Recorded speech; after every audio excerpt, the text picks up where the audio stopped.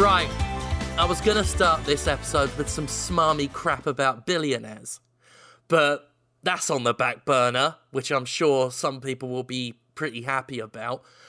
There's something that needs to be addressed. Yeah? Yeah? There's something that needs to be discussed at the moment. There's some serious things happening in the games industry that we need to address right off the top. So serious, we are actually going to start this podcast with gaming-related content in a sort of conceited fashion. I only just found out about this thanks to Laura. Yeah, you almost missed this, and I am amazed that you glazed over it. I was looking for something additional, because basically, Deadly Premonition Origins, the Switch version, had a physical edition put out by, Numskull, I think? Yeah. And I'd gotten an email saying they'd done something special with mine. Like, something a little extra was there. So I got the package, and I was looking for, maybe Swery had signed something on it, and, something little. Yeah. Like a little trinket or something. Didn't even look at the actual cover of the game case. Oh. Didn't look at what the cover was. And then Laura asked me if I got the package and saw what was done, and I'm like, I got it. The pins inside are amazing. Like, the actual, the stuff that's in as part of the regular package is great. And I'm like, did you notice what they did to your copy? And Jim's just, completely nonplussed. He's like, what? What, the game? And so I open up the box again and look at the plastic, the actual game case, only to see my gurning mug on it. Only to see that, and according, as Laura told me, the original artist had done it, but basically, on my copy of Deadly Premonition Origins on the collector's edition, the cover is artwork of me, just sort of, stood there in a kind of spooky background and everything. And that's an official version of the game with me on it. And how many copies did you... You've got the Jim Sterling limited edition. The very limited edition. How many did you say there were? Yeah, there's 10? I believe there's 10 copies of this out there. And now that I zoom in on it, it's got your, little, your cane. Yeah. Slung over your shoulder. Oh, it looks great. It looks amazing. I've put a photo of it on Twitter. Yeah, me and Jim have a copy each, and Conrad's soon gonna have a copy, and that's about a third of all the copies in the world will be owned by this podcast. And all three of them are going up on eBay. Yeah. They're not going up on eBay. Hell no. This is a treasured item. It's going to go with my many other copies of Deadly Premonition. Yeah, this can sort of go on the pile. And it can be on the top, the snow-capped Mountain Peak. Both of them being very white. I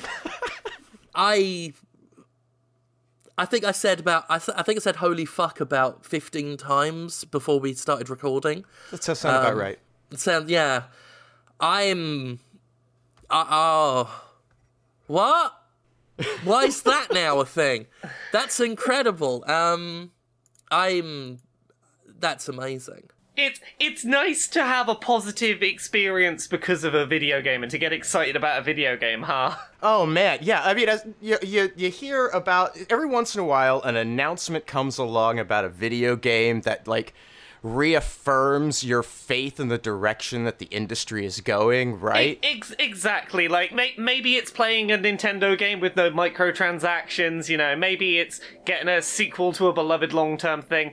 Sometimes it's just seeing Jim on a box. Yeah. Although, did get long-awaited, much-desired news. Yeah. About a storied franchise this week. That's great, right? Everyone's real excited about that. Oh, absolutely. Before we move on, I'm just gonna give a shout out to Mellow Gaming Recommends Ant, level 54 LV54 Space Monkey on Twitter, who responded to the post about Deadly Premonition with Deadly Jimquisition, which I've never thought of. And I like my wordplay, and I've never thought of that. So thumbs up there, probably going to call the episode Deadly Jimquisition. So that's enough preening and everything about myself. Let's go back to, because Conrad had brought something up. Well, yeah, but now I'm distracted because I see that Philosophy Tube is aping your style in his next video. Yes, that's another thing. He found a really nice corseted hat, actually. He did, yeah. It's a very accurate a little dated now because I've switched everything up. But still, I mean, everyone recognizes that look. And he already warned me. He said, like, in case you get a bunch of mentions in the near future, like, you're heavily cited in a video I'm doing. Well, I saw his list of references for it, and half of them were videos of yours. So, yes. So I'm source material, so, you know, who's the winner there? But yeah. So, Half-Life. Oh, God, that! Yeah! That's the one I was talking about, yeah. Can I just say, it should tell you everything you need to know that I didn't remember that was an announcement that happened literally yesterday. Oh. 2 days ago, I think? Yeah. Yeah, it might have been Monday. Yeah. But they're going to show it tomorrow, as of recording, the video or whatever it is they're going to do the official announcement will be out. It's genuinely funny. A third Half-Life game is coming. It's genuinely hilarious. I laughed big time when I saw it. That's such a Valve move. As I indicated in a tweet, I would absolutely love for them to be standing on a stage and say, "Don't you guys all have VR?" Yeah. Because that's what this makes me think of. This is totally that Diablo shit. I want to bring up something serious. About this, though. Yeah. I've seen some really smug takes about it because people were obviously disappointed that it wasn't Half-Life 3 and it was a VR thing, which is still a fairly niche product. And I saw some really, like, I mean, I won't hesitate to use the word privileged takes on this, where people were talking about how, VR sets are cheaper now. Anyone can get one. No, they're still pretty fucking expensive. And I saw someone who was like, I'm not going to spend that much money on a VR headset anyway. Here's my $1,500 computer. Like, maybe they saved up all their money for a $1,500 computer and don't have, enough spare change now knocking about for a VR headset. And a lot of people, mostly games media pundits who are doing this, stick up for VR if you want, but first of all, don't just focus on the money. There are other reasons why VR is prohibitive. I can't play most VR games. They make me feel sick. Yeah. There are people who get migraines from it. There are people with eye issues who can't use it. Yeah. If you want to call people whiny for not getting the Half-Life they want, fill your boots if you must do that, or if you love VR and want to go to bat for it, but don't be so fucking ignorant. Yeah, I think that this is a very, very funny situation, but I mean, I feel for people who actually have an investment and care about Half-Life. I'm not one of those people. Sure. I mean, here's the thing, like, Half-Life Episode 2, or whatever it was, ended on a big fucking cliffhanger, and people were told a resolution was coming, and it somewhat mirrors the live service craze we're in now, where people are expected to buy now on the promise of more later.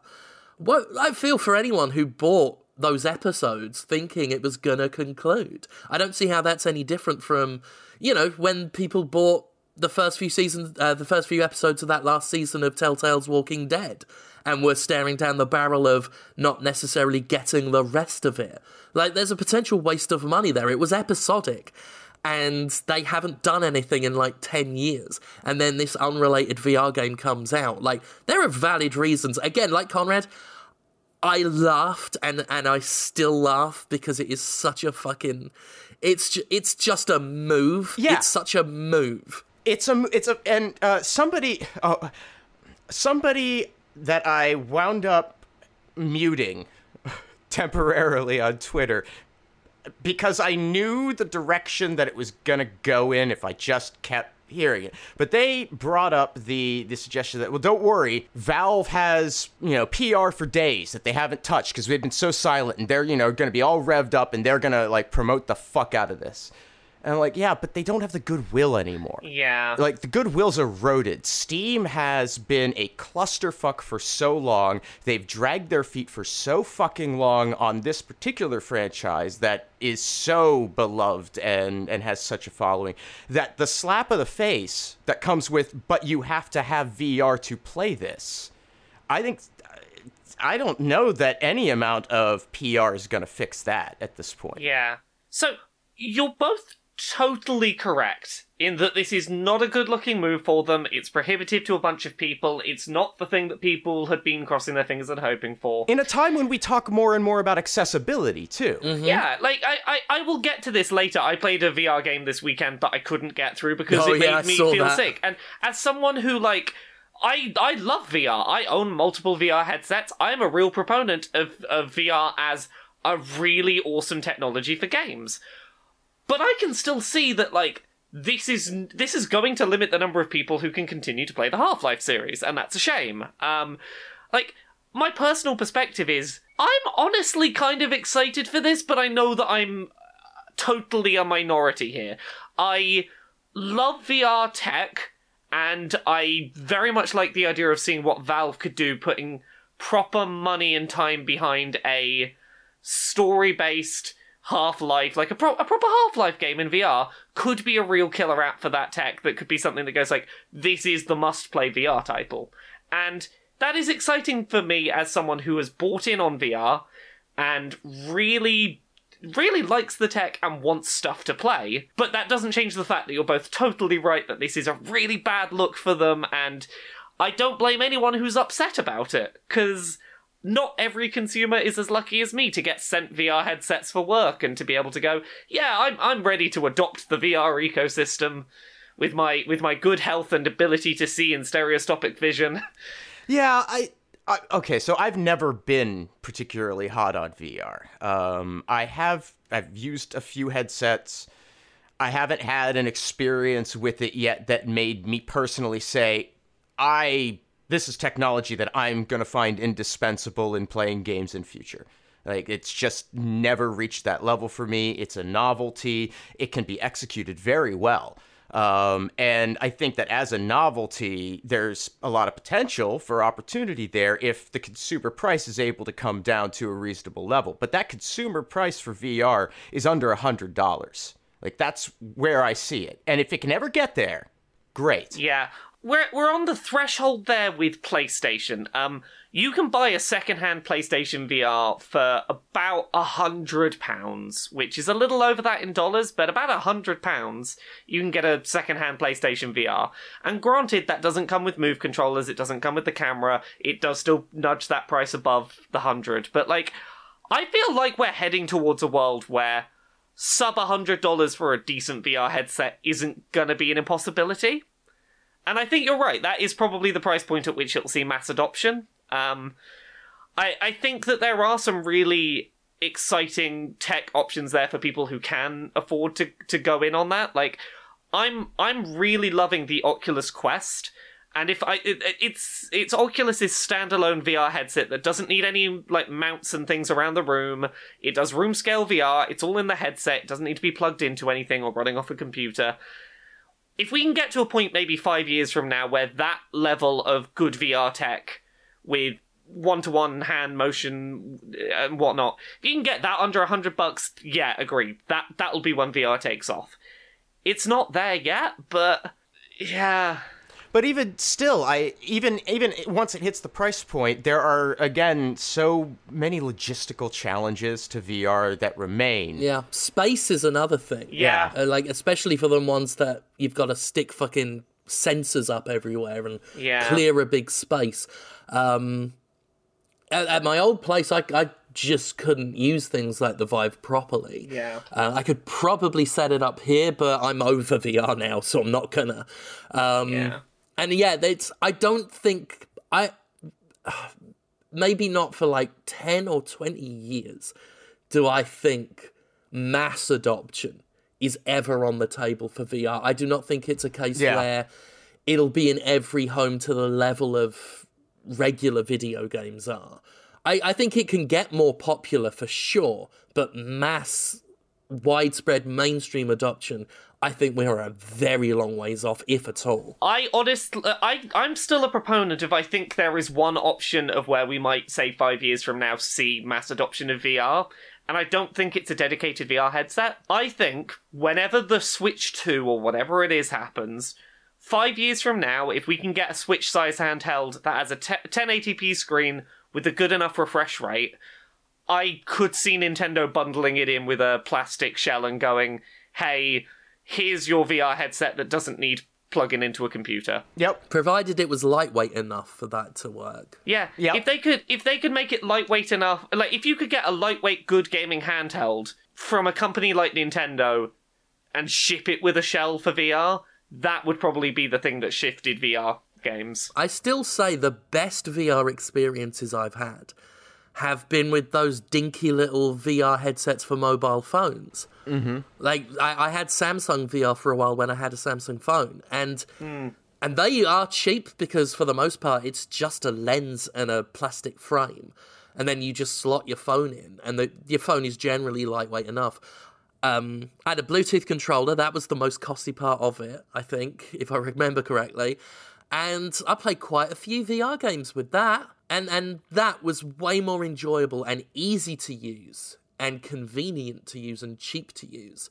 That was a way better option than any of the dedicated VR headsets out there. So yeah, I think the best, the thing that would get it closest to mass adoption would be exactly what you say, Laura. Yeah. So I have a more, technologically positive but commercially dismal view.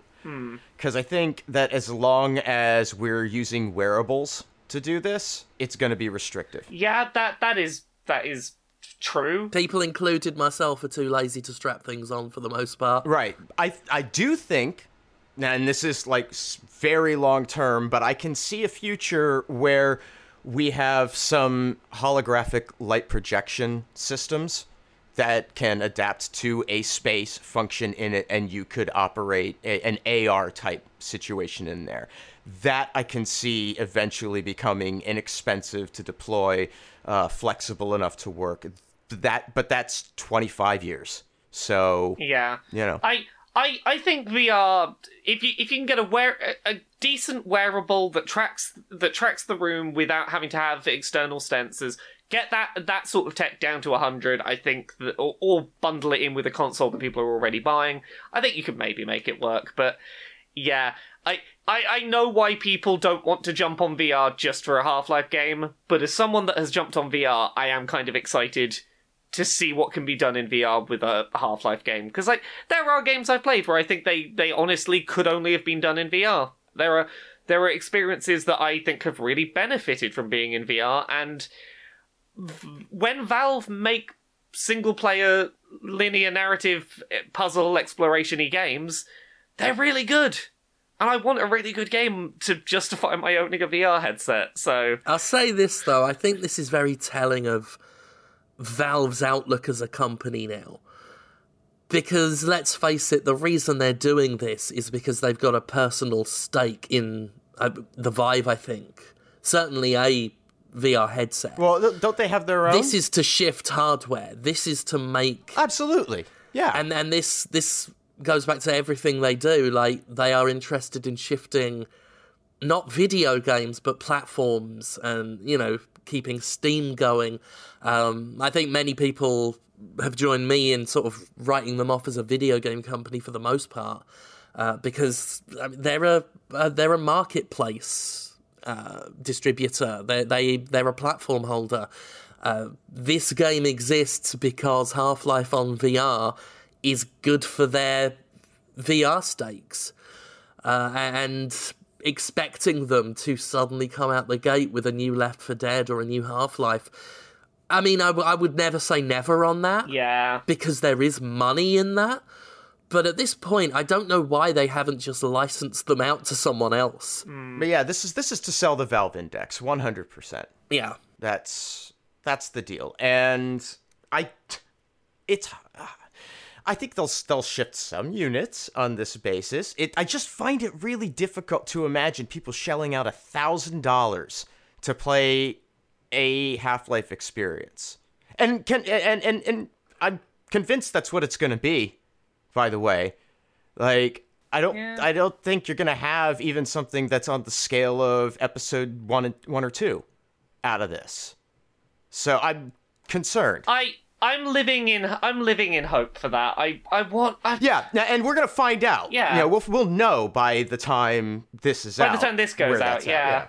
Goodness. But I'm nervous for that. Well, I'm not nervous, but I'm I'm on the edge of my seat, I guess. You're not confident. No, I'm not confident, but I'm getting my popcorn ready. He is still fucking funny, though. Yep, still very funny. He is still fucking funny. Like, I don't want to make fun of people whose hopes have been dashed. But it's very funny. Anyway, let's commit some slander. Yeah! Who are we going to slander about today? I'm doing Gabe Newell today. Keep it on point. Gabe Newell, head of Valve. You know he can swim without moving his arms. And he can actually survive sub-zero temperatures. And he often goes to the Antarctic. And he swims by going underwater. And he can hold his breath for about 2 hours. He goes underwater with his arms rigidly at his side. Are you suggesting he's a tardigrade? I'm suggesting he is an amazing swimmer and he keeps it on the down low. This isn't a fat thing, that'd be hypocritical. I'm saying what he does is he keeps his arms firmly at his side and his feet and legs really close together. And he just shifts his legs side to side like those plastic snake toys, and that propels him through the water. Dolphin swimming. Oh, he's like an electric eel in the water. Very much like an electric eel.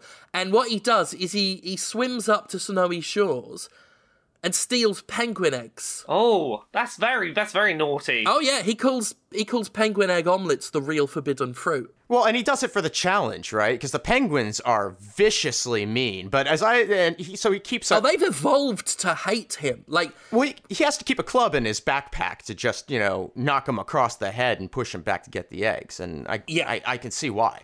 And I mean, I will say, like, it's not nice what Gabe Newell is doing to those penguin eggs in this slanderous comment that's slander. But it is also something of a majestic sight to see him with a club in one hand, a bullwhip in the other, and just charging menacingly at a group of penguins, going, yeah, yeah, give me them yeggs. He calls them yeggs. That is some beautiful slander right there. Top-notch slander. It was totally fine until yeggs. I mean, yeggs is like that's crossing a line. You see the footage of Gabe Newell with his club and his bullwhip menacing penguins, and you're like, this brings a tear to my eye. He is in many ways a majestic steed, a magnificent beast, and then he says yeggs and he just ruins it. So anyway, what else do we want to talk about? I played some fucking video games this week. Can I get some video games off my chest? Yeah, let's talk about it. Let me guess what game you've been playing this week. Right. Pokemon? Yeah, but I don't want to talk about that first, though. Oh, whoa! I kind of want to get the shit out the way so I can talk about Pokemon, Oh no. Without the looming spectre of these other games. Other games getting in the way. Yeah, do you mind if I get the other games out the way? Hit me with your rhythm stick. They're weighing on my soul. So I reviewed a couple of games this week for Polygon, and neither of them was great. There were differing shades of not great, but I saw the social media and everything about one of them. Yeah, so the first one I spent this weekend reviewing was a game called Golem, which was quite an anticipated PlayStation VR game. It's been knocking around for years. Back in 2014, 2015 when PSVR was a new thing, they were going on about yeah, this is going to be one of the big titles. And the concept was, you're a kid who is bedridden because your sister did some magic and it went wrong and you got crushed by a big rock thing and your legs don't work. And the ghost of your sister's like, hey, here's some magic. Astral project into some golems and go explore this cool temple and fight off golems with your motion controlled sword swipes and stuff. And the idea was pretty good. The visual style was nice. I was excited to explore this temple. It all looked very nice. And then I tried to actually play it. So the default control scheme for this game, and the only control scheme it tells you about, requires you to walk forward by leaning forward in your chair. So oh, that could fuck off. Yeah, and because the majority of the game is walking around an environment, you have to spend the entire time you're playing just uncomfortably leant slightly forward. You can't sit comfortably, you just have to lean slightly forward. The thing is, and I don't know where I picked up this habit, but about 65-70% of my time playing games, I naturally find myself leaning forward off the edge of my chair. So I would have to just fall onto the floor and break my face every time I play it. Yeah. See, here's the thing. I thought the same, but when I lean forward, I'm usually resting on my arms, which you can't do on this because it's a motion game. Yeah. And also, it tells you off if you lean too far forward. You can't be in that comfortable I'm leaning forward to watch the TV position. You can't be sat up. You've got to be, 30 degrees forwards. Just, uncomfortably forward. Brilliant. Yeah. Genius at work there. Yes. So beyond that, the game has a weird, the sense of momentum's really not very good. You go from 0 to 60 way too fast. Turning corners, it feels like you're drifting in a tank. There's just a bunch of stuff going on. If you go down a step, it becomes a slope. So, you see a step, but you slide down, and it's all a bunch of things that completely confuse my brain. I'm usually good at VR. VR doesn't usually make me sick. Mm-hmm.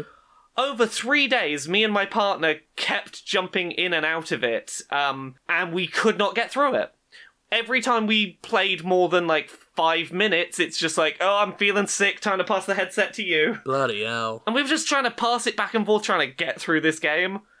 I can't name another VR game that has ever made me feel this nauseous. Fucking hell. But, there's more than that. There's some baffling design choices. If you move your head, to look around, you're in VR. If you do it too far or too fast, you start seeing a room that you're not in your peripheral vision. So, you're exploring this, temple in a bright sunny day, and you turn your head, and it's did I just see a dimly lit bedroom in the side of my vision? Oh, God. And this is a consistent thing, and I think it's a design decision, because you're a kid in a bedroom astral projecting into this golem. I think they're trying to, remind you that you're the kid in the bed, but in practice it just made me feel so ill and disoriented. Fucking hell, that really sounds dire. Yeah, so, I later discovered, thanks to an email from the developer, not because the game told me at all, you can move around by holding half of a DualShock in your other hand and using the analog stick to walk around. That was at least less uncomfortable, I wasn't having to lean. Yeah. But it has to be half the DualShock because the other hand presumably has, the move. Yeah, it's the move controller, yeah. Bloody. But even then, if you're not pressing 100% perfectly forward, you start drifting to one side, which is Motion Sickness City. Yeah. The shame is that, the world design looked really cool. I wanted to explore this environment, and the combat, the, one-to-one sword combat, when it was working, it was pretty fun. But, I kept seeing, there's a cool thing over there, but that's not progression. I'm gonna ignore it, because I just want to get through this. It was a very unpleasant experience to play. So that's a no-lem on Golem. Yeah, no-lem on Golem. And I tweeted my review out, and the first thing I got was people going, oh god, I played this game back in 2015 and it made me feel really ill. Have they not fixed that? Fucking. I was yeah, that wasn't good. Oh, that's a shame. Yeah, a bunch of people were apparently excited for it. It was a big deal kind of VR game, and it just turned out real bad. The other one I've been playing is Shenmue 3. Yeah, how's that? Well, it should tell you a lot that, review code didn't go out until, 2 hours before the game released, and, a day after backers had already had it. Yeah. So, I don't know, I don't know what both of your histories are with the Shenmue games. Were you ever fans of Shenmue when it released? Quite a few listeners are well aware of my brief history with Shenmue. Tell me about your history with Shenmue, because I want to know how to pitch this. I played it for the first time last year. Oh, okay, yeah. And despised every time-wasting fucking minute of it. I had roommates that were really into the Dreamcast while it was still a thing. Yeah. And they really loved Shenmue. Yeah. And I respected it. I respected that it was just a bunch of bullshit crammed into that box, right? Yeah. The sheer density of pointless crap you could do in Shenmue was very impressive, but it didn't encourage me to want to play it, so I didn't. Yeah. So, I'm in the position where I did play Shenmue when it originally came out, and, I'm not gonna say it was good, but I think that the context of when it originally released is important. When that game released, it was gorgeous and feature dense, and like I feel like Shenmue, when it released, filled a very similar position to something like Red Dead Redemption 2 for me now, where it was visually it was really impressive to look at. It felt like you had a really wide scope of things you could do. There was so many things you could interact with, and so much attention to detail. ... Whether that attention to detail was fun or not, much like Red Dead 2. It was one of those games where the whole appeal was, oh my god, I didn't realize they could do this in a video game. And the flow of a Shenmue game is like a really, really acquired taste. It's more a game about inhabiting a person's life than it is about actually going and getting the revenge you're supposedly after. It's get into a routine as that person and like, oh, I finished my day, like my Animal Crossing, managing my food meter and making sure I've done my job. Now I get to do a little bit of sleuthing just before bedtime. I've done a little bit of sleuthing before bedtime. And here's the thing, I liked those games somewhat when they came out. And in the years since, I've gone back and played them again and gone, this has aged really poorly, because it's no longer the technical and content scale masterpiece it once was. And without that, it does just feel like it's kind of wasting your time. It's a lot of busy work. Shenmue didn't need the remaster it got last year. It needs a full-on ground-up remake. Yeah. So I'm going to interrupt real briefly because I can draw a comparison here. I think that's somewhat interesting. Because we were talking earlier about another game that bears a lot of similarity in terms of mechanics and things in it, and that being Deadly Premonition. Yeah. Like, it's not that far off from Shenmue in terms of the scheduling, the openness, the odd things that you can do within that world. That's, oh, I can do this? Okay, fine. That's all the same. The difference is that Deadly Premonition is entertaining. It doesn't take itself so seriously. It doesn't take itself too seriously, but also all of those weird things you can do are optional. They are, do you want to do this, not you need to do this to keep the game going. Yeah, they don't exist so that you're not bored while you're waiting for the next bit of the actual game to happen. Like, you can smoke cigarettes and pass the time in Deadly Premonition. And I never got round to Shenmue 2, and I heard that Shenmue 2 does have a little bit of a better time with being able to let you wait and stuff like that. Yeah, so Shenmue 2, the major concession it made in that regard is, if it's a very specific plot thing of, this is the person I need to speak to progress the plot and they're not going to be here till 7, I can press a button and I'll be there at 7. Right, you see, that would have made the first Shenmue immeasurably better. Yeah, but like, you can't always do that. It sort of picks and chooses when, which is weird. Those fucks. Yeah, so Shenmue 2 ends on a really big cliffhanger. Like, I think it's an old enough game I can talk about the basic premises. Teenager sees his dad get killed, wants revenge. Turns out at the end of Shenmue 2 there's a big end of the world prophecy, 2 halves of a mirror. Teenager's got one of them, villain's got the other half. What we gonna do? And Shenmue 3, like, 100% feels like it could have been a game made in 2002 as a direct sequel to Shenmue that got locked in a vault and they gave it an HD polish and released it now. Fucking hell. They have kept that formula identical, I would say, to a fault. If you're someone who loves Shenmue, you're gonna get some nostalgia out of this because it is exactly the same formula and pacing and rhythm that it once was. But the world of games has moved on a lot. Well, everything Shenmue did, Yakuza perfected. Yeah, like, a lot of those things that Shenmue did that were revolutionary at the time are now not fun. Like, a great example. Let's say you're trying to investigate a crime scene and look for a clue. There's a single clue in this, like, big double room. Back in the day, the fact that there were 30 openable drawers that, you know, most of them have nothing in them, but the environment's not a painting, it's all interactable, I can look wherever I want, that was cool, it was technically an impressive thing. Today, you give me that same option, Shenmue 3, there's a room, there's like 30 drawers. Every time I have to zoom in, open the drawer, look in the drawer, Ryo will say basically, oh, I wonder if there's any clues around, because there's no clues in the drawers. Then, slowly, close the door, zoom back out, check the next drawer. Do that with 30 fucking drawers, Jesus. trying to find one piece of paper that's in this room somewhere. I'm like, This is not scope, this is filler. This is what I was worried about, the EastNet just, I think it's EastNet that did them, just hasn't progressed and moved on. Yeah. Have they even done a game since Shenmue? Oh, EastNet have done stuff, but yeah, this game feels like they were just like, we are making the HD 2002 Shenmue. I'm gonna look this up. EastNet, what have they been up to? But like, can I talk about there are some weird, baffling moments. I feel like they didn't get anyone who is a native English speaker to double check this script before it went out. Because there are parts of this script that do not read like someone who speaks English. Just check them to make sure they pass as sentences. Can I give you some examples quickly? Well, we could perform some. Oh, yeah. Okay, shall I give you a script, and Conrad, you can play half of the script? Sure, I'd be happy to. Yeah.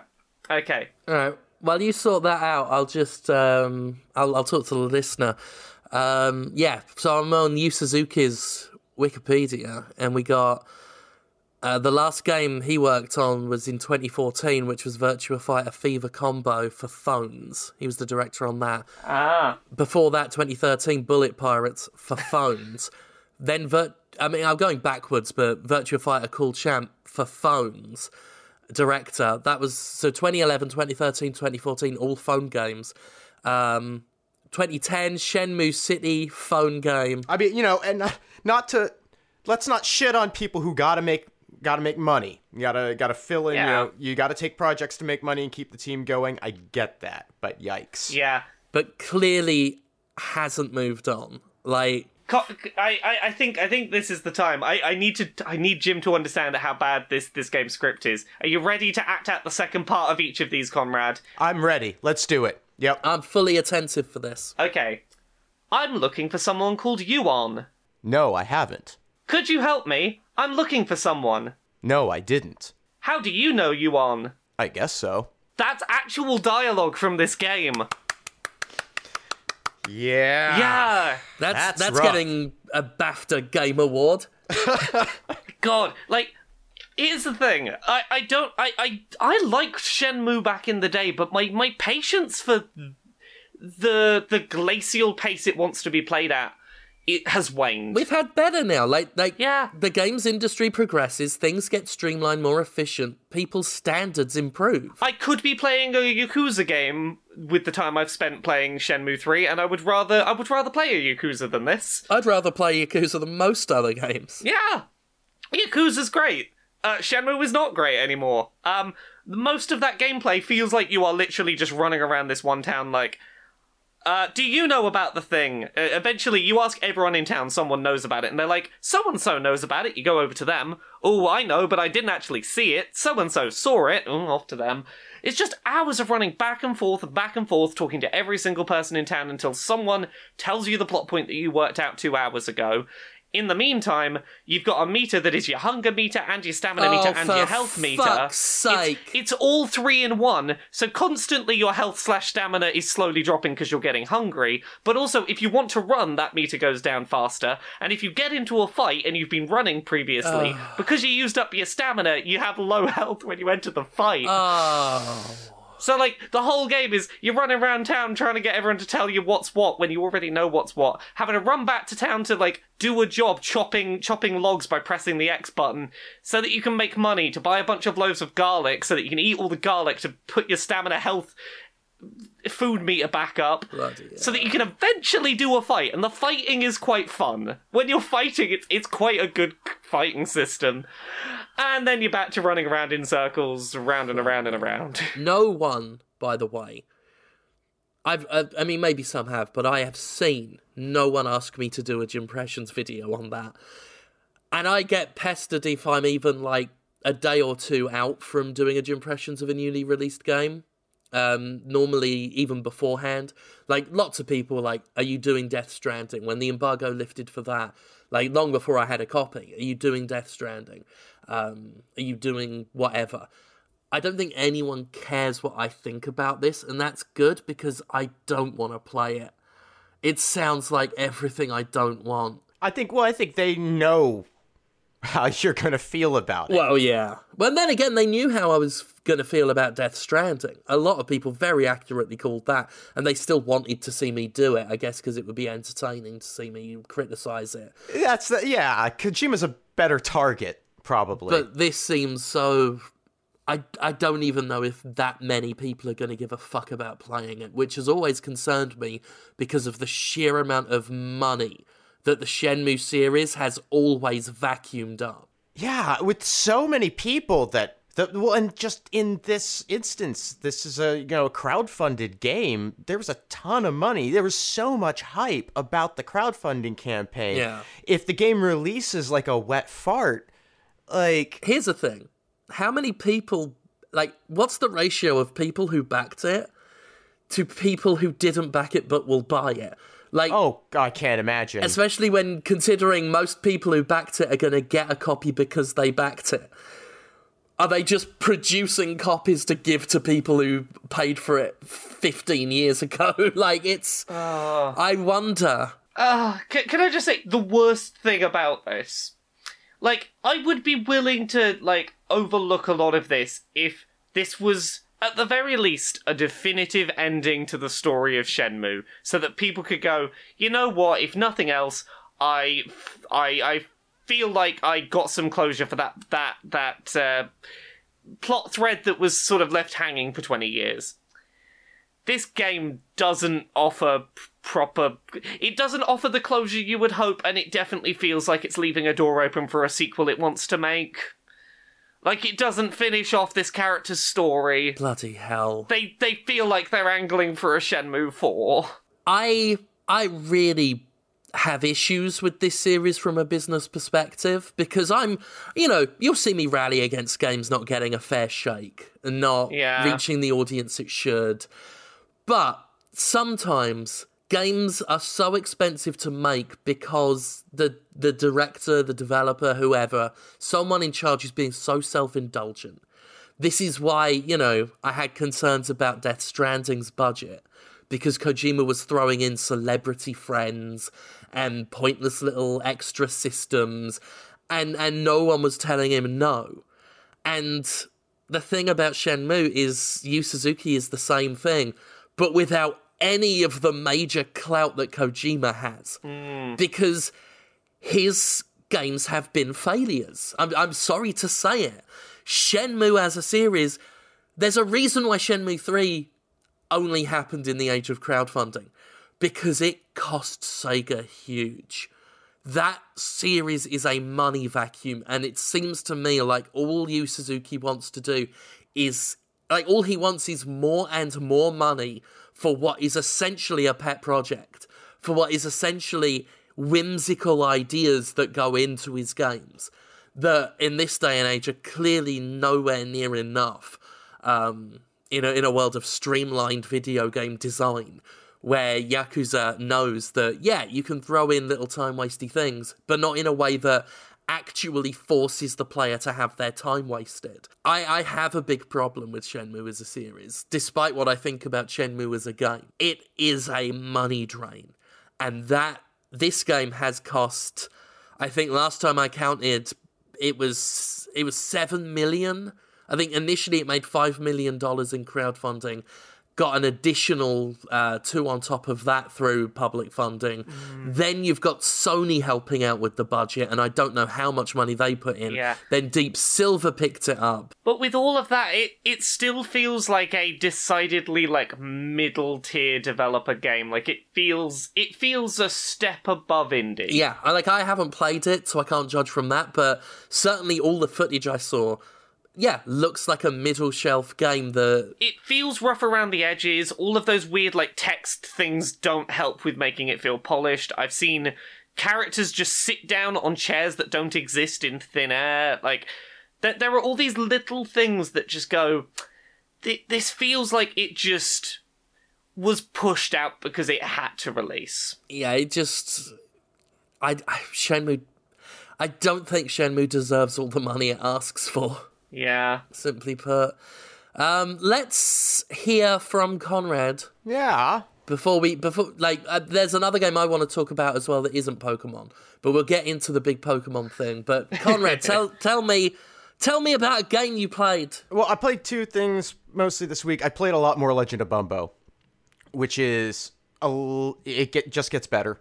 Yeah, I'm really enjoying the progression. I've now managed to successfully finish the game in that it has the same progression as Binding of Isaac in that it adds sections as you succeed in them until you get the whole run available to you.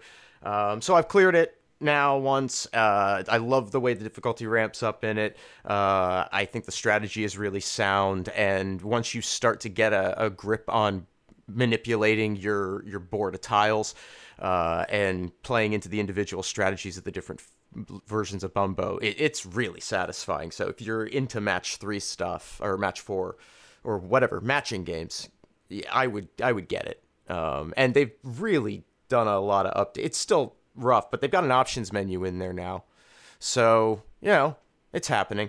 But the other thing I played that I thought was really interesting was Autonauts, which is another one of these, like, I don't know, Factorio or Oxygen Not Included, simulation games where you build and automate systems. What I found really interesting about this one is that it's kind of more coding focused, I guess you could say. It has a sort of simple coding system where everything's done with robots instead of building conveyor belts and things like that. You just have these robots that can perform essentially all of the actions you can.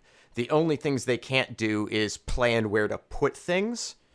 So you can program them to do anything, but it sort of puts into focus how many steps are actually involved in all of the actions that we think of as just sort of simple things in video games. Because you can build any of the items in the game, and you have to build the workshops to work off of those, and then you can automate the production of these items that then automate the production of other items. But there's a limited number of instructions you can give to each robot, so you have to segment off tasks in specific ways, and you could put them in teams that then do all of their tasks together, and then you get goals of new technologies to unlock in terms of farming and machinery and supporting colonists, and then all of that research, you get that by raising people and providing for their needs. And it's a very Maslow's hierarchy thing. You start with food and then shelter, and then it gets to more social needs as it goes on. And that's all really interesting and pretty well balanced. And it's also no pressure. Like, it's just super relaxing. It's really designed to be understanding with the systems that you set up, in that if you program robots to perform tasks where they have to go to locations to get items and things like that, you can move the storage box to some other location and it will just find its way there. And so you don't have to go through a whole lot of micromanagerial fixing of stuff to make a change in your system, and that's really nice. And there doesn't seem to be a fail state. You just sort of do it until you're done. And I like that too. So Autonauts, it's fun. It's developed by, I think, a couple of people in Scotland. And it's on Steam. Cool. Nice. Yeah, it's fun. That's awesome. So what's that other game, Jim? The other game. I played another game. I've not played very much of it. In fact, I realised I didn't want to talk just about Pokemon. So with 30 minutes to go before we recorded, I was like, oh yeah, I got that game last week and didn't touch it yet. So I gave it a go. And I've not really seen anyone talk about it. And certainly people within my social wheelhouse who I think would really dig it. But it's called Yaga, Yaga, like Baba Yaga, and does actually feature her as a character. It's sort of an isometric... like hack and slashy combat, something like The Legend of Zelda, like an older one, like Link to the Past or something in terms of presentation. Hand-drawn art that looks beautiful. Amazing music and really good voice acting. Puts me in the mind of Supergiant's work. Very similar to Supergiant's games in terms of the way they use music and the way it looks and plays in some ways. My one big criticism is the main character moves a little slow for the amount of ground you've got to cover. You get a grappling hook somewhat early in, certainly early enough in the little brief time I played it, that you can actually use to grab onto bits of the scenery and the walls and cover a lot of ground quickly. But even so, running back and forth through maze-like areas can be a bit of a hassle. But otherwise, like, the combat's really nice. It's very deliberate. I don't want to say slow, but every attack is weighty and has enough of a pause between it that you get into a nice rhythmic timing of attacking and dodging or blocking enemy attacks.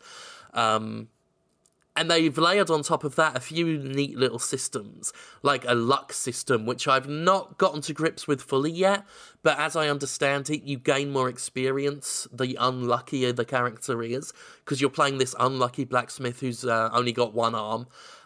He lost it in a sort of this battle in a forest, and that's interesting, because you don't see that many protagonists who deal with issues like that, so he's famed throughout the land, or at least despised by the ruler of this world for being unlucky. And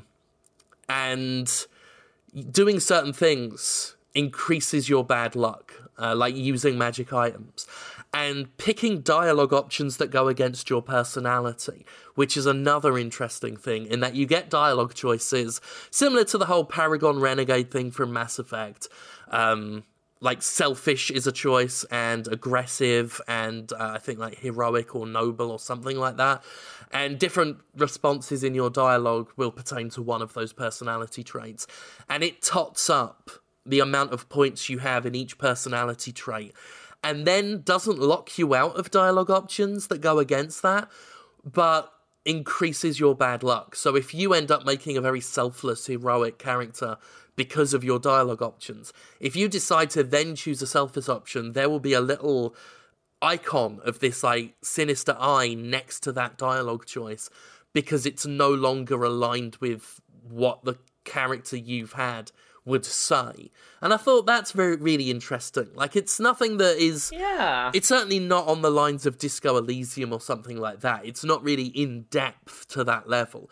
But it's a neat little quirk in the dialogue choice system. So I'm really enjoying it. The presentation's great. Yeah, that's all I can say right now. I'm going to spend more time with it.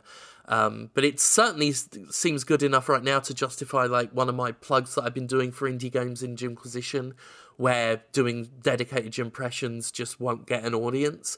It's certainly good enough for a good mention, because the voice acting is great, the music's off the charts, it looks really nice, got decent combat, and just some interesting systems and little crafting systems in there as well. So yeah, Yaga. I'm playing it on the Switch. I think it's on all the systems.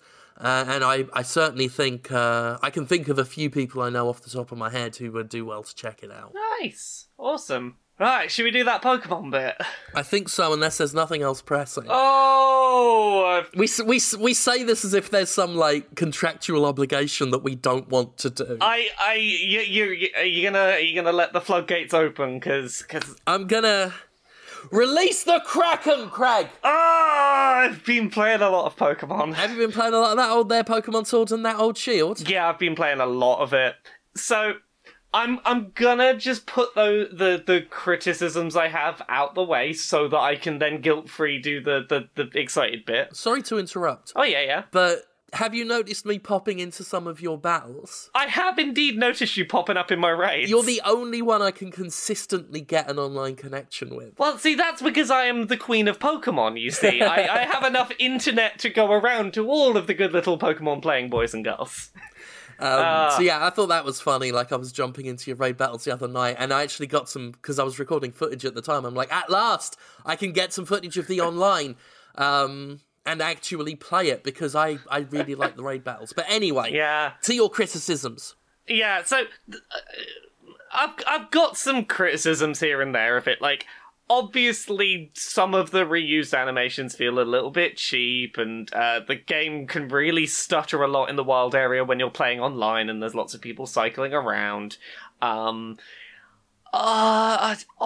I've not there are things to... actually, there is one other. Fuck the online system. I do not like pairing with people using random number codes that do not... You can't specify just your friends.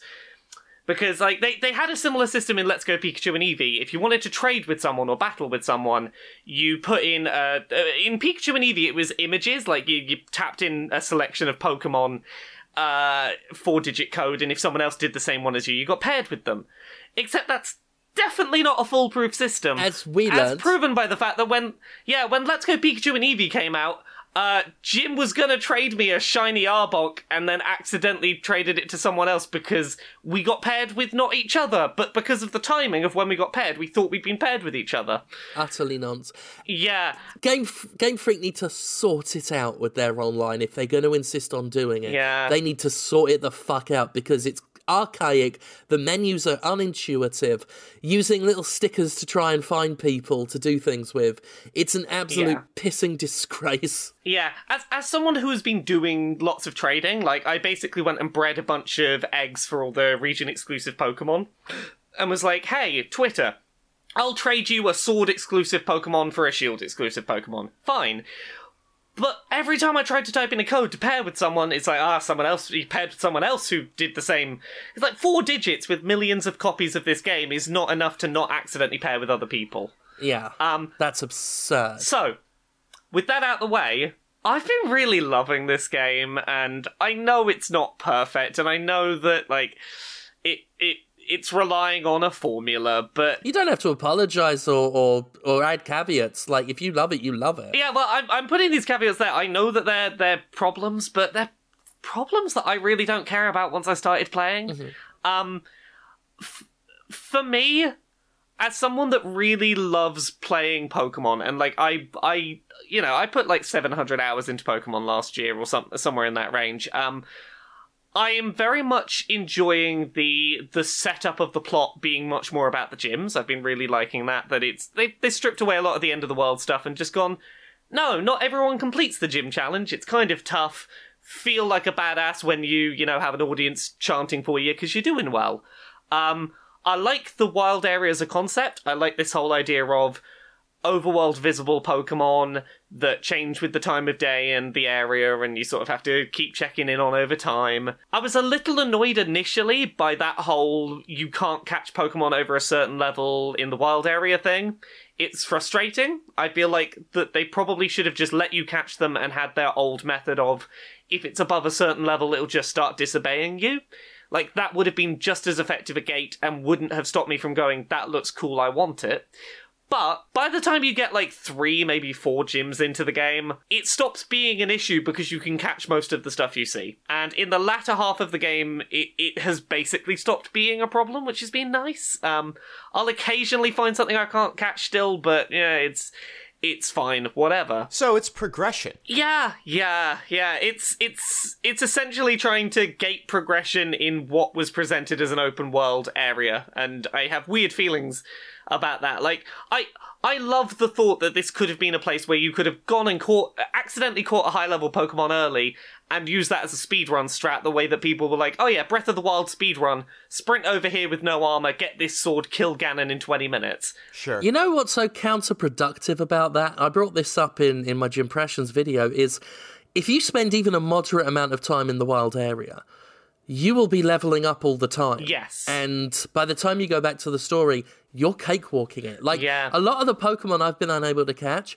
are like 1 or 2 levels above my party. Oh, I've had Pokemon that are lower than my party that I wasn't allowed to catch. Because weirdly, the obedience threshold for, like, levels of Pokemon that will obey you is higher than the level that you're allowed to catch. Yeah, I've never had a problem with obedience. You can get into a situation where you can have a Pokemon that's level 45, but you can't catch a level 40, and that's weird. Yeah, it's just, it was not necessary for balance. Yeah. It just wasn't. Every time I go into a Pokemon gym, I kick the ass of everyone there because I spent a bit of time in the wild area. Yeah. Well, this is why, like, whenever I go into the wild area, I've been deliberately switching in secondary teams so I don't overlevel myself and so that I can start building up experience on other Pokemon I might want to use later. I really like the raid system. I've had much better luck than you in terms of being able to connect people to play online with.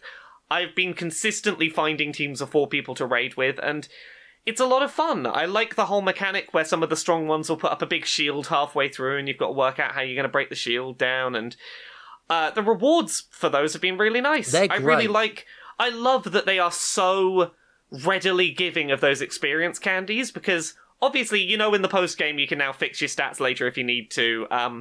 It meant that, like, I had, what's it called, Toxol, this little sulky baby that's poison and electric, and I hadn't been using it, and I was like, I could really use it here at level 50 in this gym. Chucked a couple of medium experience candies on, it was up to the speed of my party within 5 minutes, and I was like, great, I don't want to have to grind it, I just want to be able to start using that cool Pokemon. Well, that's one of the good quality of life things they did in the, if you're later in the game and you catch a Pokemon and you're like, I really like that one. Yeah. And you don't, if you've done enough raid battles, you no longer have to just boringly grind. Yeah. And go back to an area where the rest of your party is over-leveled, but it's an appropriate level for the new Pokemon you're at, which is just backtracking. I like that you can just bring it up to speed. Yeah, and obviously you don't have enough resources to do that for every single Pokemon, but if you have one Pokemon that you want to get up to speed, you've probably got the resources to do it, which is really nice. Yeah, I mean, you've still got to work for the XP candy and stuff, but... Yeah, if you've been doing that work, and that's stuff that you want to do, it's fun, it's got its own rewards, you get, like, rare Pokemon behind it. I've been really enjoying that. I think that the presentation of the gym battles and the whole, like, the crowds cheering for you as you go, like, that's really nice. I really like the music in the gym leader battles. Yeah. Like, when it gets to the last Pokemon. The sort of way it starts ramping up and pumping, and yeah. And then they made it sound like the crowd's chanting, just ah. I really like that. Yeah, like, I don't want to see them go back from this way of doing gyms. Like, this made gyms feel really cool. And then the main thing for me, obviously, has been shiny hunting, because, of course, I haven't even finished the Pokedex, I don't have the shiny charm yet, but people have started to work out what the shiny hunting method in this is, and for me, that, like, is looking for a long-term end game for this game, and this is what that's going to be. I'm sad that shiny Pokemon are not shiny in the overworld. That was one of my favourite things about Let's Go Pikachu and Eevee. That was great. You could just accidentally go, that one's fucking cool, and go get it, and that was great. The method now is kind of a combination of two things. You know how in Let's Go Pikachu and Eevee you caught the same Pokemon over and over to raise your chance of it being shiny? Yeah. Now you knock out the same Pokemon over and over to increase your chance of finding a shiny one. It doesn't, like, show you the number. It For this game, that's easier than... Yeah. Than it would be if you had to catch them. Like, in Pokemon Let's Go, because it's all catching, yeah, that makes sense. But here it would have been such a drag to try and carefully whittle their health down. If it's just knockouts... It works better for this style of game. Yeah, totally agreed. I wish that it showed you the combo chain of, like, how many deep into a chain you are, like Pikachu and Eevee did. Yeah. Because right now there's a lot of question marks where people aren't entirely sure what breaks your chain or not. So that's still being worked out. The game's been out like a week. But the other thing, and I find this kind of interesting, is... the number of a species of Pokemon you've knocked out lifetime permanently increases your shiny odds of that Pokemon. Oh. So, like, if you go out and kill 500 Yampas, the Corgi with the heart on its butt, if you go and knock out 500 of those, you will permanently have, like, a dramatically increased chance of finding a shiny one of that Pokemon. That's interesting. And that's not chain... Yeah, and that's not chain dependent. Like, it takes a while to build up that number... But it means, like, if you're building up that number and you're trying to do chains and you're trying to find a shiny and you go, I'm bored, I want to go do something else, I want to close my game down or whatever, or go do a different thing, you've not lost your progress, which is really nice. Yeah, that's... And it makes sense that they want to have games increase these odds now because, we're in the age of engagement. And people hunting for shinies keeps them in that game for a long, long time. It kept me in that game last year for most of the year, so... Yeah, I mean, even I was, like, hooked on Let's Go for quite a while. Like, I I haven't aimed to 100% of Pokedex and all of that stuff for a long-ass time, and I did it with Let's Go. Yeah. And was hunting for shinies, like to get my shiny Ekans, which I can't use in this one now! But we've covered that ground. Yeah. But, like, in terms of, like, the number of Pokemon in this, I've not missed the Pokemon they cut out. Like, there's plenty of Pokemon in this that I've never felt like I have a lack of things to go and catch or a lack of things that I want to have on my team. I know there's only like 65, 70 new Pokemon or something, which is less than, a lot of the other Pokemon games, but I think the quality of the new ones has been pretty good. There have been some decent ones. I like Corviknight, that's a mainstay. Yeah, I've had a team consistently of just new Pokemon. I really like Galarian Weezing. Yes. That's really cute. The big capitalist. Yeah, I love the teapot, the teapot ghost. That's real cute. I like the drop of cum that you spin around in a circle to turn it into whipped cream. Yes, the cummy Pokemon is Yeah. Old Creamy I've been weirdly obsessed with. Like, it's become my new thing. I don't know if you saw that I made one. Oh, your plate of cream with the googly eyes. It was a lot more upstanding than it was by the time I could film it. Like, it melted real quick. But yeah, threw a couple of raspberries into a dollop of whipped cream, put some googly eyes on it, and I made my own pet.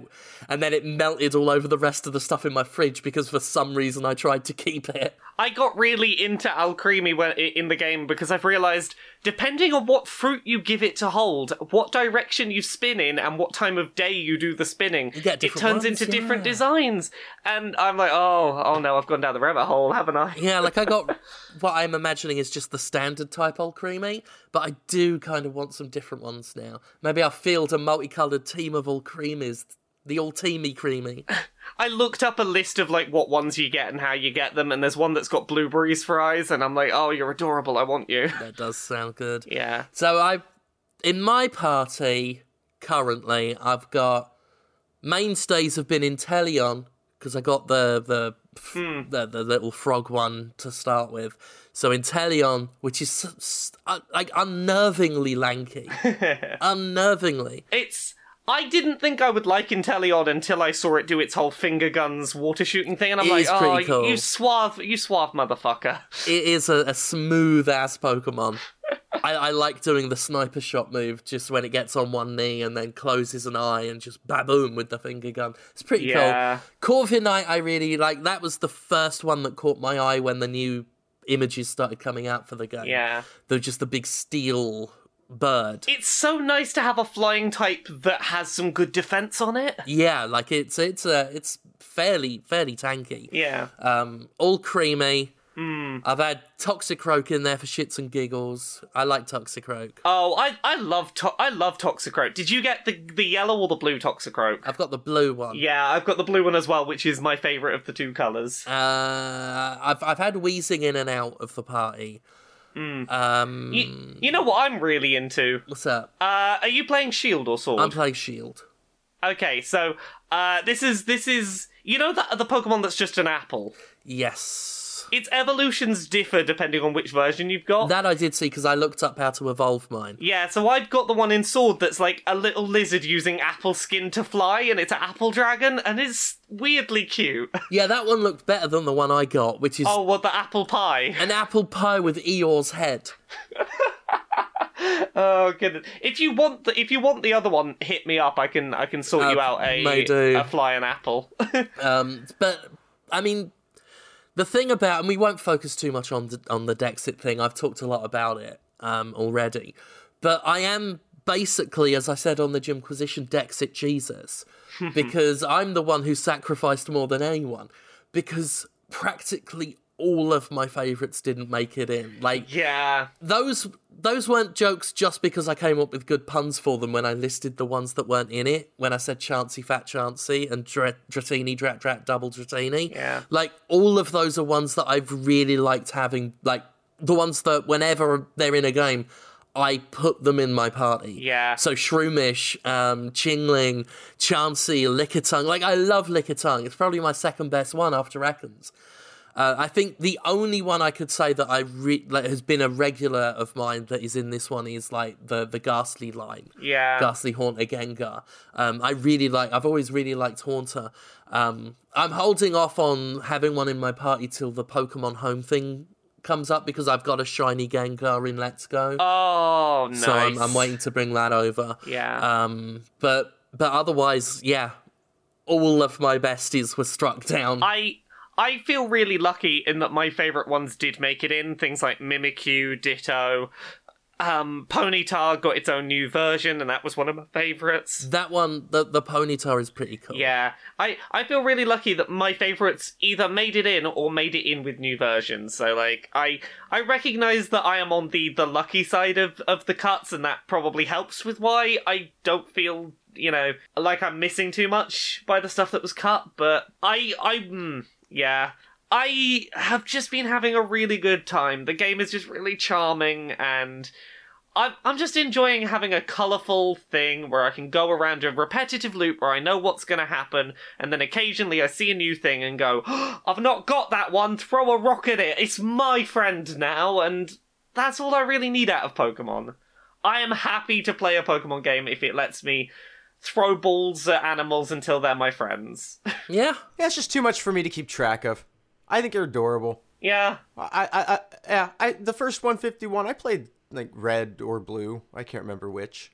I was working in a board game shop, had a lot of downtime, played it on an emulator. My first experience with Pokemon was on an emulator. I had an emulated copy of Red on PC, and it was broken, so you couldn't get past Viridian Forest at the start. And I got so obsessed with that demo, or that broken emulator copy, I got my starter to level 100 in the first forest because I wanted to play Pokemon and I didn't have it. Yeah, I installed the emulator on the second register of the store that I was managing. Nice. Oh, that's beautiful. I got a Game Boy for £10 from my friend at school, which I spent ages until I paid him back for it. I was a real dick about that Game Boy. But I ended up spending £10 to get a Game Boy from a friend at school. I for some reason, I still remember buying Pokemon Red. I still remember the weird little game store in, no, it wasn't Sidcup, Crayford. Weird little game store in Crayford where I picked it up, and I played the hell out of it. I still remember like being at my dad's place playing it up in Staveley. I remember catching my first Pikachu for some reason, even though I'm not really into Pikachu. I still remember on the bed in the spare bedroom at my nan's house, just lying there playing Pokemon in Viridian Forest, I believe is where Pikachu was caught. Yeah. And I had it was a book that I think came with a magazine, like a games magazine.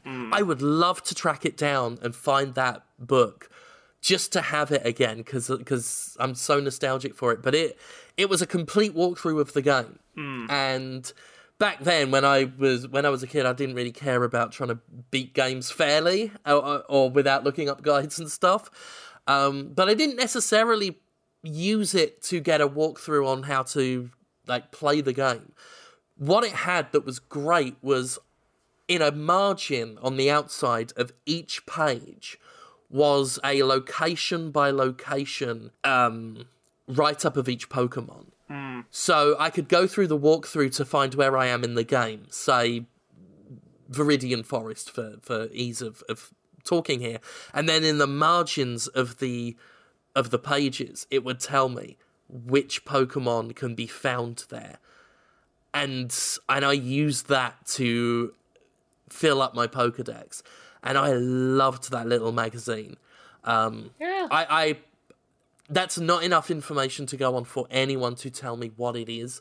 But if there was a way to track down a copy of that, I would buy it. Yeah. Because I played it with... I had a Game Boy in one hand, I had that magazine in another, and they were inseparable from me for, like, weeks. Yeah. I mean, it's interesting, because it was a series that... I don't want to say that I disregarded it when it first came out. I just wasn't, I guess, interested, or maybe I wasn't as engaged with Game Boy at that point. I was probably playing PlayStation, and so I just wasn't really aware of it. It was the card game that made me conscious of Pokemon as a video game. And that's why, if my boss had ever come into the store while I was playing an emulated version of Pokemon on the second register of the board game shop, I would have said, this is product research that I'm doing. Of course. Because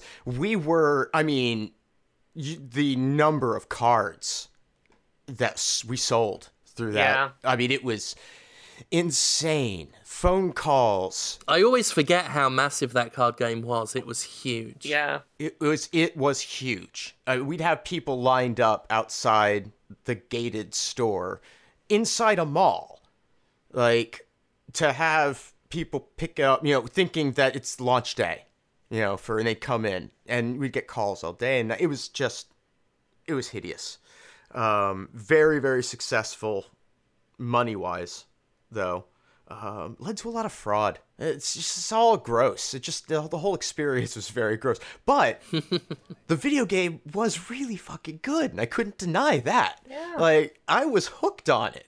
And I did, I think, catch them all that I could emulated, and it was fun. It's why the series has managed to survive and thrive as long as it has, with such little tweaking to the actual core formula. Is the core of that game is gold. Go find a bunch of animals and find them all and make them really strong so they can beat up everyone else, and go get all of them and be the best. There's just something really satisfying about the core loop of that game, but it is to their credit that they have yet to fuck it up. Yeah, they've yet to truly innovate on it, but they've yet to fuck up that core. And that is, I'm glad. I'm thankful they haven't fucked up the core of what makes it good. And even some of the spin-off stuff I thought was pretty fun. I liked that DS one. I think it was Pokemon Ranger, where you drew the loops around. Yeah, that was oddly fun. Yeah, that was good.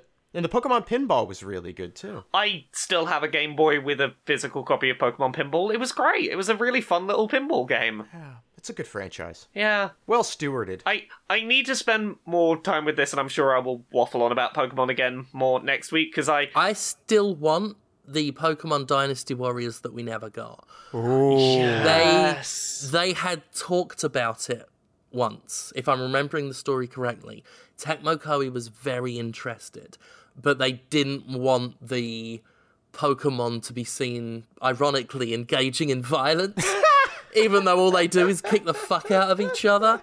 I think it was just a little too hands-on, a little too real for them. But, we've had Hyrule Warriors since, and the Fire Emblem Warriors one. So I still hold out a tiny, not a big one, but a tiny sliver of hope, because it would be perfect.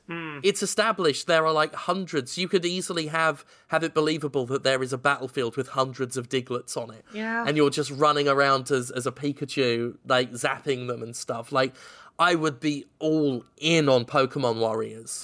Excuse me, Diglett is a ground type and therefore immune to electricity. That's true. I picked very bad choices there. I feel like such an arsehole, I'm sorry. That was another good thing about that. Another good thing about that magazine I had was they had a chart, a grid, where you could just line up on one side the type against a type at the top, and it would have a little tick or a cross or something else to indicate neutral. That is one really nice bit of user friendliness in this. Is if you've seen a Pokemon before, it will tell you for all your attacks. Is it super effective? Is it normal? Does it not work at all? Is it half effective? I have appreciated that. It's good for catching Pokemon as well. So if you've got a Pokemon and it's telling you the moves are not effective, you're like, I can use this to whittle them down. Exactly.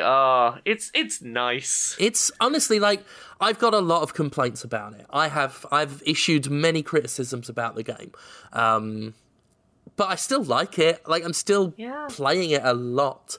And I don't know how much more I'm going to be playing it, but I played it a bunch yesterday. I mean, since Friday, I've been playing a whole bunch of it.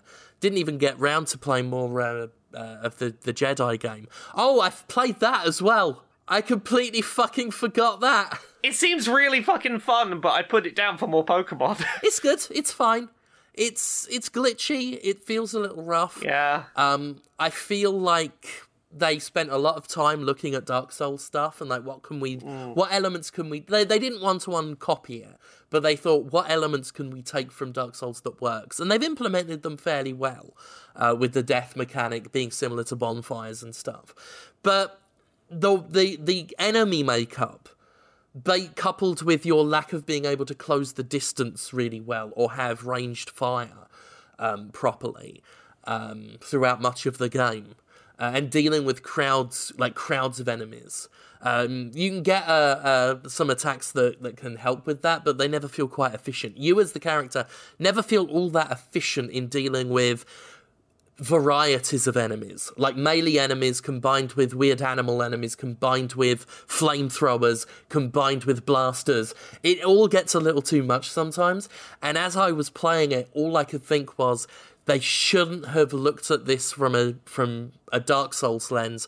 They should have looked at this through a Devil May Cry lens. Yeah. Devil May Cry works so much better as the idea of playing a Jedi and having like really fluid motion throughout the battle, because you feel kind of clunky and stodgy in Fallen Order, when you really should feel more fluid, and they should have just ripped off Devil May Cry wholesale, and I'd have been fine with it. Also, the platforming is horrendous as far as I'm concerned. I just don't trust that the character will grab a ledge when he's supposed to. I hate sliding down inclines, because you just can't turn very well. I've had him glitch through walls at times. I play something like Tomb Raider, I can trust that Lara will grab a ledge or make a jump. Here, the trust just isn't there. But otherwise, like, it's fun enough. Like, fighting just regular stormtroopers is always fun. And they've got good banter, like when you whittle them down to one stormtrooper, he'll just be like, I've got this, I think. And that's quite fun. Getting some of the force powers is good. Like, if you upgrade them, you can eventually, like, just grab an enemy and hold them there. And then blast them away. Like, that's pretty neat. The lightsaber stuff is good when you're in close range and you can counter. Nailing the counter and parrying system is fairly like a lot more user friendly than something like Sekiro, and as such I've enjoyed using it quite a bit. But yeah, it's just some of the fights frankly come off as bullshit. And the platforming's a little wretched, and it just doesn't feel quite as smooth as it should. But otherwise, it's not a bad time. I'll say that much. Yeah. I started playing it, and I was enjoying the start, and I knew I was going to have to jump in and out of it because I had a bunch of reviews to play at the moment, and I'm putting too many hours into Pokemon. Like, I've not even finished the gym badges yet, and I'm already 55 hours into that while reviewing other games. Anyone who likes Pokemon and Star Wars had to face a tough choice, because both of them are going to take up a chunk of time. Yeah, so I've put my money on Pokemon right now, and I'm like, I'm taking like 2 weeks off for Christmas. I'm just going to use that time to play Star Wars. Like, that's going to be my Christmas game, I think. Fair enough. I'm looking forward to having some time to play that, not under any work pressure, but just for me. Yeah. Also, there's so much of a throwback feel to Fallen Order. Like, it feels like the kind of games EA was open to making in, like, 2008 and stuff, like 10 years ago. Yeah. It's a single-player game. It's got a very clear sense of moving throughout a story, a progressive story. It rewards the player for playing it. There are many little chests dotted throughout each level, and you unlock new costumes from there, or new lightsaber cosmetics. You can customize the handle and everything. And you just find it all in the game. Like the special edition had some extra stuff, and there was a pre-order bonus and stuff like that. But EA has published a game that feels rewarding because it rewards you. Amazing. It's sad that we're at this state that's mind-blowing. But yeah, it's so out of character for EA, and I do wonder if they're doing it just to placate, so that they can shovel a load of microtransactions into the next Star Wars game. So I'm being very wary. But this is a standalone thing. Like, it just reminds me, like, this is what EA could be doing. They could be making actual games here. not excuses to make money. Yeah, it's nice to have a game that just feels like a game. Yeah. And I'm into it enough that I'm excited to take the time to play it properly. Oh, I need to play so much Pokemon before then, though. Gotta do it. Yeah, gotta do it. Have we got anything else we wanted to talk about today, or is that us sort of done, I think? I'm good. I need to pass out. I've been so ragged today with as I said to you two before we recorded, like with new medicines I'm trying out and just some weird sleep patterns. I'm gonna go have a sleepy right now. Enjoy. Have a good sleepy. Have a good little sleepy. But while I'm asleep, people may be able to check out some stuff that we do on the internet. And Laura, you could tell them what your stuff is that you have. Me and my stuff. Laura K. Buzz on Twitter, Twitch, YouTube, Patreon. That's the one that pays the bills. If you are looking for video content from me at the moment, I am basically every day streaming Pokemon right now, so twitch.tv/LauraKBuzz, you can watch those live, or I break them down into 30-minute episodes for YouTube, so check that out on YouTube as well. If you want to find links to absolutely everything I post, it ends up on laurakbuzz.com, and I've got some books. Uncomfortable Labels, it's out now. It's the memoir, the personal feelingsy one. There's an audiobook of that, laurakbuzzstore.com. You can go get that there. Things I Learned from Mario's Butt, that's coming out next year. You can check that out. That's coming out soon. And I've got some other podcasts. Pixel Squirt, it's a video game porn review podcast.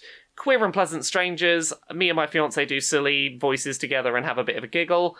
And Dice Funk, it's a Dungeons and Dragons podcast. Every season's a self-contained story. I'm on seasons 3, 4, 5, and 6 with Conrad Zimmerman. Oh, that's me. It's you. That's me. You can find me on Twitter, at Conrad Zimmerman. I make buttons, and you can buy those buttons, and they have all sorts of, like, pithy or cynical or, in some cases, pretty lefty stuff on them, and you can get all of that at pinfultruth.com, pinfultruth.com. And, by the way, November is the best month I've had, and it is like 100% because of people who listen to this podcast. So thank you so much for the people who've been buying, and I really do appreciate it. That's great. They're awesome pins. I cannot emphasize that enough. And I've got some new designs coming soon, so that's a thing. So yeah, you can go check all of that out. I actually just had to reorder supplies to make more because I was on the verge of running out. So yeah, thank you everybody who's been buying those. You should go check them out. I think one of my favorites might be The Rich Taste Like Pork. They do, though. They do. And, so yeah, you can find all of that at pinfultruth.com. I am also on some other podcasts. As Laura mentioned, I'm on Dice Funk with her, which is D&D podcast, where right now I'm playing a very boring wizard, and I'm on seasons 5 and 6 of that. You can hear me on the Spin-Off Doctors with Jim, which we just did an episode on Dead Rising Endgame. You're welcome. You're welcome. And I don't know if we should be thanked for it. But let's see, what else? Of Horse, BoJack Horseman fan cast. I think there's a new episode coming soon. I don't know the schedule on it, but hopefully, because that's a lot of fun to do, and I want more of that to come out. And I think that's... Oh, Boston's Favorite Son, which is another podcast that I do with Jim about our good friend Jonathan and making him famous. And it is quote-unquote funny. Yeah. I think that's what I've been told. It is quote-unquote funny. And you can find that wherever you get podcasts. And... Jim, you have a Patreon. I've heard this. That's a rumor. I have a Patreon page, patreon.com/Jimquisition. No one has to, no content is gated. But if you do feel like supporting these endeavors or these ad-free endeavors, the Jimquisition, Commentocracy when we get around to doing one, this podcast, Spin-Off Doctors, it helps me pay Laura and Conrad for their time. Justin McDaniel, who does all the wonderful art, and a lot of invaluable work on the back end of Jimquisition stuff. So it helps me pay people. It helps me pay, independent artists and craft people when they do things like make that Mysterio helmet that I have and get all sorts of unique bespoke props and stuff for the show. So it just makes everything better. you know, and plus having some money for myself is appreciated, especially since I'm eyeing a move soon. So that's always good. So yeah, you can do that. I also live stream. Not been doing it a lot this past week or two because I've just been really busy, and we had to go to New Orleans last week for a certain civics test for certain reasons, and hopefully this week I'll have one up, one or two going, and get back into the groove of that. That's at Twitch TV/Jimquisition, and that's about it. Thank you so much, as always, for listening, and we will see you next time. Goodbye. Bye. Bye.